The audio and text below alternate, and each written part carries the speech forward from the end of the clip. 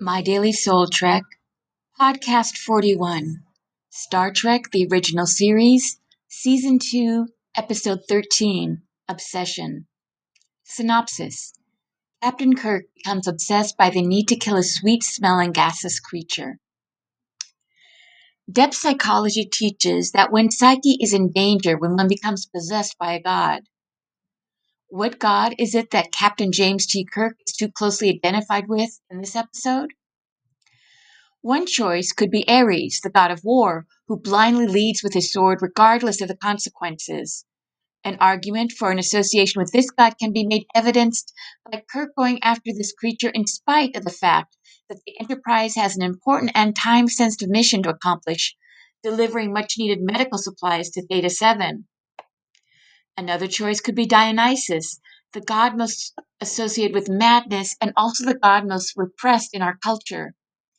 That there is madness here can be evidenced by the thing that made Kirk realize the creature was present: its smell.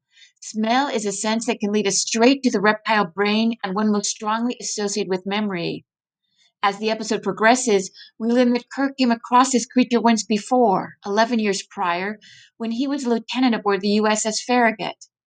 Kirk believes that his momentary hesitation in firing on it gave the creature the opportunity to kill half the crew of the spaceship, including her commanding officer, Captain Garavik.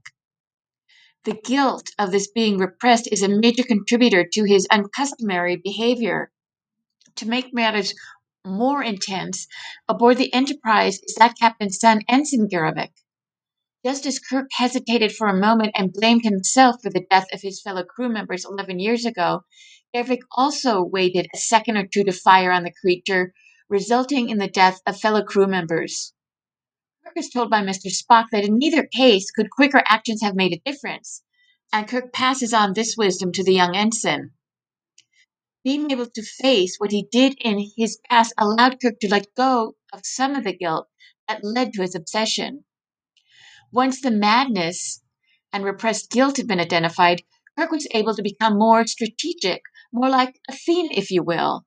This is the Kirk that we are most familiar with, and the one that once again, through a balancing of rational strategy and human intuition, saves the day, kills the monster, at least the one in form of the sweet smelling creature, and keeps the Enterprise and her crew safe.